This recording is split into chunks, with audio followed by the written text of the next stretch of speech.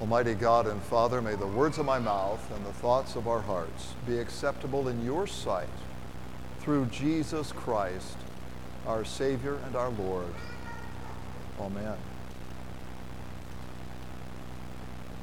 This past Tuesday, I was driving with Reverend Ben Lorenz to a circuit meeting, a meeting of the pastors in our circuit. The meeting was in Bloomington, so we're driving down 46, and we're talking about the gospel reading for today. And for some reason, I have this fixation on Jesus' sighing, okay? He's groaning, he's sighing. A sigh is kind of a less audible groan. It's just a heavy breathing out, just like. And a groan is when you engage the vocal cords with it. So it's okay? And so we're talking about that. And at one point, I look over at Ben. I say, Ben, you sigh quite a bit. And he said, oh, really? And I said, yeah, you do. And I said, by the way, I think I do too. My wife will point it out. I don't even realize I'm doing it, you see. And, of course, there's a lot of road construction on 46.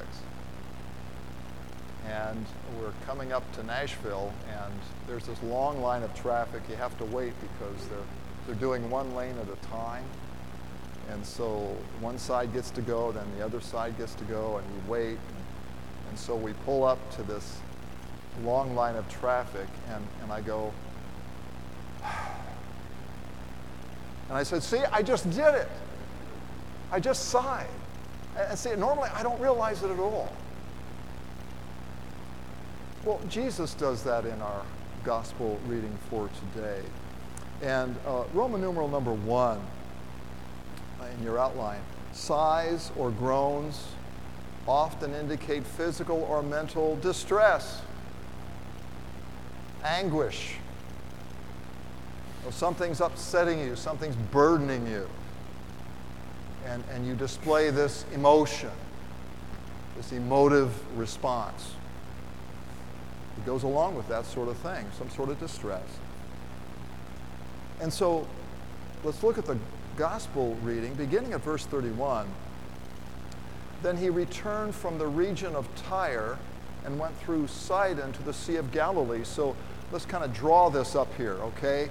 Here's the Sea of Galilee on the northern part of Israel. And then you've got the Mediterranean coast, all right? So Tyre would be to the northwest. It's on the coast. So Jesus and his disciples have left Galilee. They've gone into this Gentile region of Tyre. And now they're following the coast of the Mediterranean further north to Sidon. That's further north up the coast.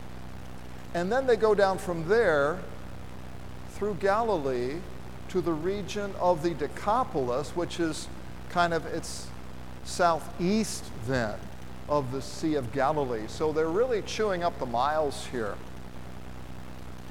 And they brought to him a man who was deaf and had a speech impediment.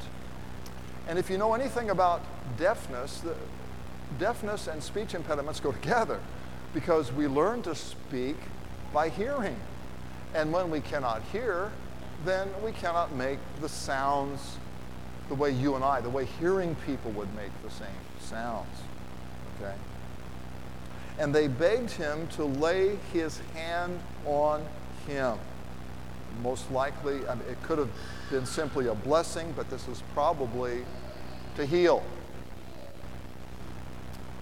Verse 33, and taking him aside from the crowd privately. Notice Jesus does this.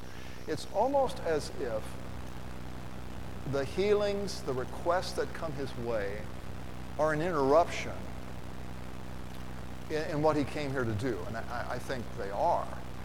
And yet, Jesus responds to the interruption, I always like to say, you're not an interruption, you're the reason why I'm here. I mean, I may think I know what I'm going to do today, but what someone else comes through my door with is what the Lord really intends for my day to include. And so that this happens to all of us, right? And Jesus responds compassionately to the request. And notice he takes the man aside privately. It's almost as if Jesus doesn't want to draw attention to himself, because he's not here to draw attention to himself. He's here to serve you. He's going to the cross. He's here to meet the need of this man who is a deaf mute. He put his fingers into his ears, and after spitting, touched his tongue. Now, I've read, and I know it sounds kind of gross to you and me, but saliva in the ancient world was credited with having curative properties, all right? And so that's just the way it was. That's what they believed, right? And so it's almost as if Jesus is employing sign language with the guy. When he puts his fingers into the man's ears, it's a signal that I'm going to heal your hearing, okay? Then he touches his tongue with the saliva, which is to say, I'm going to do something about your speech. I'm going to heal your speech. And looking up to heaven, he sighed and said to him, Ephphatha. This is an Aramaic word. It's a kind of a cousin to Hebrew. It's what Aramaic is. Ephphatha, that is, be open. And his ears were opened, and his tongue was released. In the Greek, his tongue was unchained. And he spoke plainly.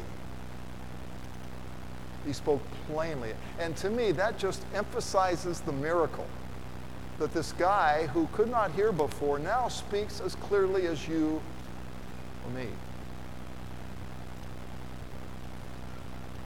So Roman numeral 2, hearing and speech come from the Lord. I cite Psalm 51. I think it's actually verse 15. O Lord, open my lips, and my mouth will declare your praise. In Exodus 4, Moses is objecting to God's call to go to Pharaoh and to lead the people out of Egypt. And God, he says to him, look, Moses' objection is, I can't speak properly, okay? I've got some sort of issue with my speech. I can't do this thing you're asking me to do. And so God responds, who has made man's mouth? Who has made him hearing, seeing, speaking, deaf, whatever it is? Is it not I, the Lord? I will be with your mouth, God says to Moses. You see, hearing and speech come from the Lord. Letter A, Christ may communicate through sign language. That's what he's doing with the deaf mute. But he heals by speaking. It's by speaking, Ephphatha. Letter B, all of us are like the deaf mute, spiritually speaking. All of us are spiritually deaf. We're spiritually mute until God opens our ears and unchains our tongue to sing his praise. We don't do that by nature, okay? We'll sing our own praises. We'll listen to all kinds of things, but when it comes to the Lord and to his word, to his work, we're engaged elsewhere. That's the way we are by nature. I cite Jeremiah chapter 5, where God is speaking to his people. And he says, oh, foolish people. He says, you have ears, but you cannot hear. You have eyes, but you do not see. And Jesus says the same thing to his disciples in Mark chapter 8, where he's teaching them. They're not getting it. And he says, are your hearts hard also? Like the Pharisees. You have ears, but you cannot hear. You have eyes, but you cannot see. And so this is a problem that afflicts even Christians. God may open our ears in baptism, and he does. He implants his saving word into our hearts when we're baptized. And yet we grow weary of hearing the gospel. We grow weary of Jesus. We want some shiny new object to captivate our attention. And there's plenty of shiny objects out there. We say things like, well, I already know the gospel. Tell me something new. Well, I'll tell you this. Anyone who understands how sinful he is loves to hear the gospel. Anyone who understands how unworthy he is embraces the gospel and is thankful for it and can't get enough of it, because not only does that gospel save you, it's what sanctifies you. It's what enables you to walk the Christian walk. It's that message, that old message of salvation. Hearing about God's love for you in Jesus is what enables you to turn around toward your husband, your wife, your parent, your child, and to love like Jesus. That's what does it. It's not the law. The law only corrects you, and it may keep you from doing what's wrong, but what enables you to do what is right? It is the gospel alone. You and I need it every day. But we take it for granted. We grow weary of hearing. Our ears shut down.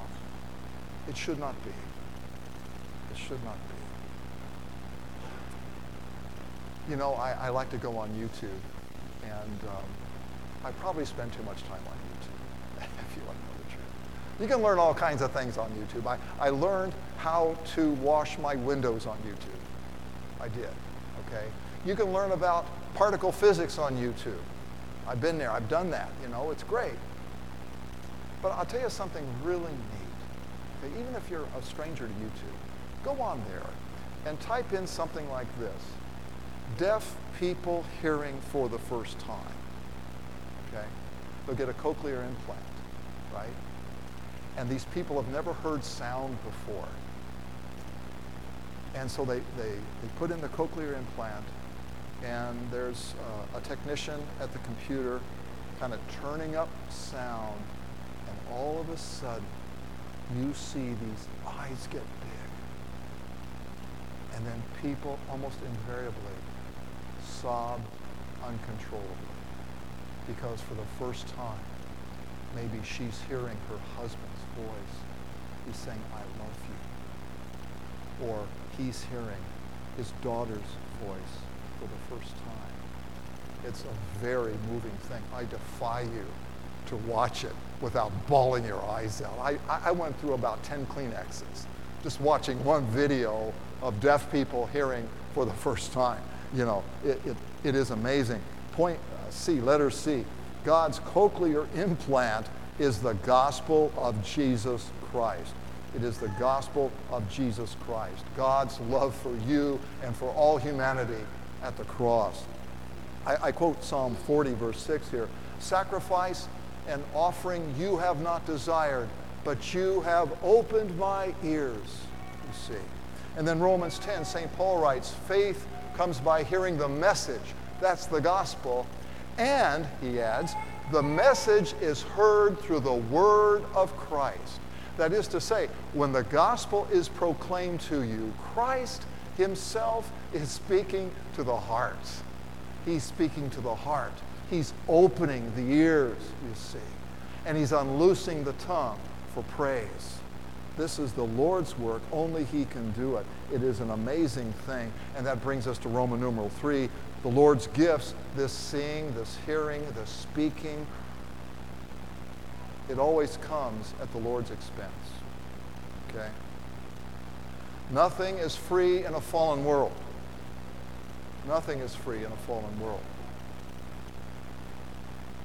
And letter A, Jesus bore not only our sins, but our illnesses as well. And this is a mysterious thing, but the Scripture makes a point of this. And under number 1 there, I cite Matthew 8, verse 17, where Jesus is healing person after person after person one evening. And this is what Matthew writes. This was to fulfill what was spoken by the prophet Isaiah. And this is from Isaiah 53, that great messianic chapter. Well, the whole thing's messianic, but this, it just sticks out. He took our illnesses and bore our diseases. He bore our diseases.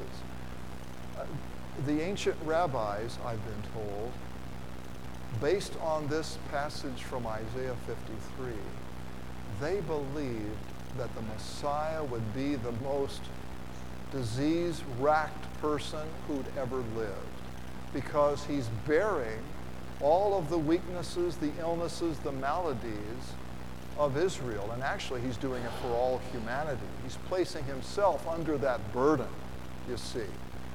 In some mysterious way, he's taking all of these maladies into himself. He's bearing it, you see. And so that brings us to number 2. God in Christ accepts responsibility for this fallen world. He accepts responsibility for it, making our sins and our infirmities his own. Now, I want to make very clear, Jesus, God, is not to blame for sin. Sin is our doing. Scripture makes that very clear. It is our doing. It is not God's doing. But in the gospel, God assumes that responsibility. He takes responsibility for what you have done, what I have done, and he takes it upon himself. This is the burden of guilt that only he can bear, and he does so for you and me. And he does so in totality. He deals with sin in totality. He takes our death upon himself. He takes our illnesses upon himself. The whole deal. He takes our alienation upon himself. He himself is alienated from God, from truth. He becomes sin for us. So letter B. Sighs and groans indicate that the Lord is working for us. This is what it signals. He's working for us. You know, the Israelites groaned under the hard labor that the Egyptians imposed upon them. Jesus groans under the weight of sin and its consequences, including illness. He groans under this, having freely assumed the burden, you see. He freely assumes the burden. The Gospel of Mark, I think more than any other gospel, highlights the emotions of Jesus. And all the Gospels record his emotions. You know, he's compassionate. He's deeply moved. He's angry. He loves. He sighs. He groans. All of these emotions he displays. And remember, when he heals the deaf-mute, I think he does this to call forth faith from the man's heart. He places his finger in the man's ear. He places his saliva on the man's tongue as a signal. I'm healing you. Believe this. I'm going to heal you. And in the very same way, Jesus sighs. He groans in our gospel lesson for today. He does this elsewhere as well. I think in Mark 8, he groans again, the very next chapter. But it is a signal that he's healing us. He goes to work bearing what only he can bear. He places himself under our sin, under our guilt, under our illnesses, under our death, and he bears it all. He's saying to us, I'm healing you. And that healing will be complete on the last day. In Jesus' name, amen. The peace of God, which passes all understanding, guard your hearts and your minds through Christ Jesus. Amen. Please stand. We confess the ancient faith in the words of the Nicene Creed, page 174.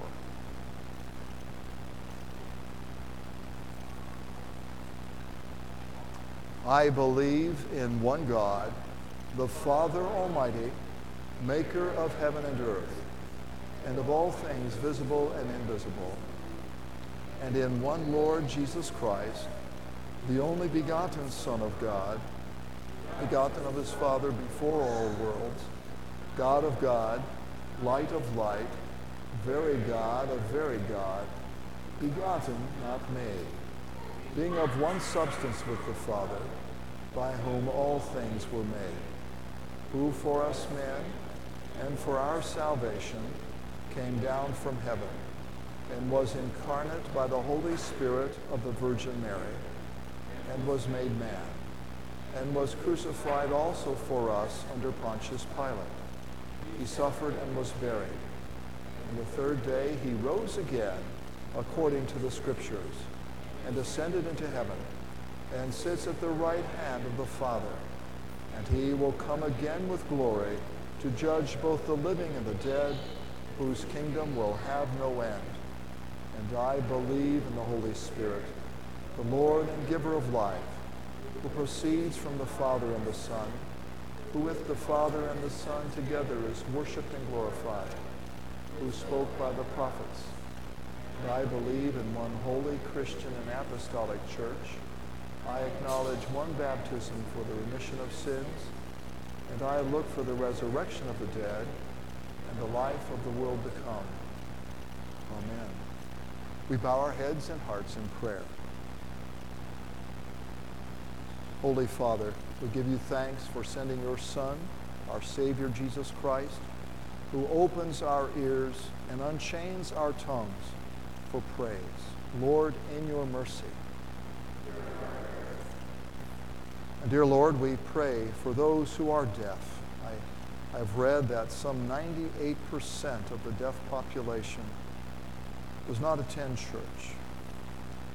We pray, Heavenly Father, for increased ministry to those who have hearing loss. We give you thanks for Reverend Alan Rourke, our missionary at large to the deaf. And we pray that you'll continue to raise up faithful men and women who will share the good news with all people, including our deaf brothers and sisters. We thank you as well for those who serve each week on our altar guild. And we praise you, dear God, for all the children in our midst. Open their ears and ours to the good news. We also give you thanks for our Japanese Sunday school today, this afternoon at St. Peter's, and also for our men's Bible study coming up Wednesday morning. These are opportunities to hear the word of the Lord. May we avail ourselves of these opportunities, and we pray that the Japanese will do so as well. Lord, in your mercy. And Father, we pray for all who mourn, especially the Franks family, as they mourn the passing of Dara's aunt, Susie.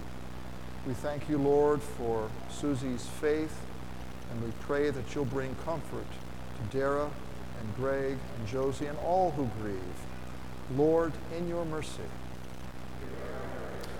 And dear Lord God, we pray for spiritual renewal in our nation. We pray, Lord God, that our ears will always be open to the good news of Jesus. And we pray, Heavenly Father, that you will turn the hearts of parents to their children and children to their parents, that we walk together in the love of Jesus. Lord, in your mercy. We pray for our Congress, our President, our justices, and all in authority in this great land, that you, O Lord, would grant them wisdom and courage, civility, and honor as they carry out their tasks. Lord, in your mercy. We pray, Heavenly Father, for those whom we're inviting to worship, to Alpha, to Searching Scripture. We pray, Lord Jesus Christ, open our hearts to our neighbors and open their hearts to our invitations. Lord, in your mercy. Dear Lord God, we pray for those seeking healing. We lift up John Batten, who will undergo surgery this week. Also Paul Bennett, undergoing surgery this week. Bless them, and we pray for successful surgery and for full recovery as you would have it. We pray as well for Judy Bates and Judy Moses. We lift up Art Schaefer and Marianne Denninger. Have mercy upon them and all whom we name now silently in our hearts. Lord, in your mercy. Into your hands, O Lord, we commend all for whom we pray, trusting in your mercy through Jesus Christ, our Savior and Lord. Amen.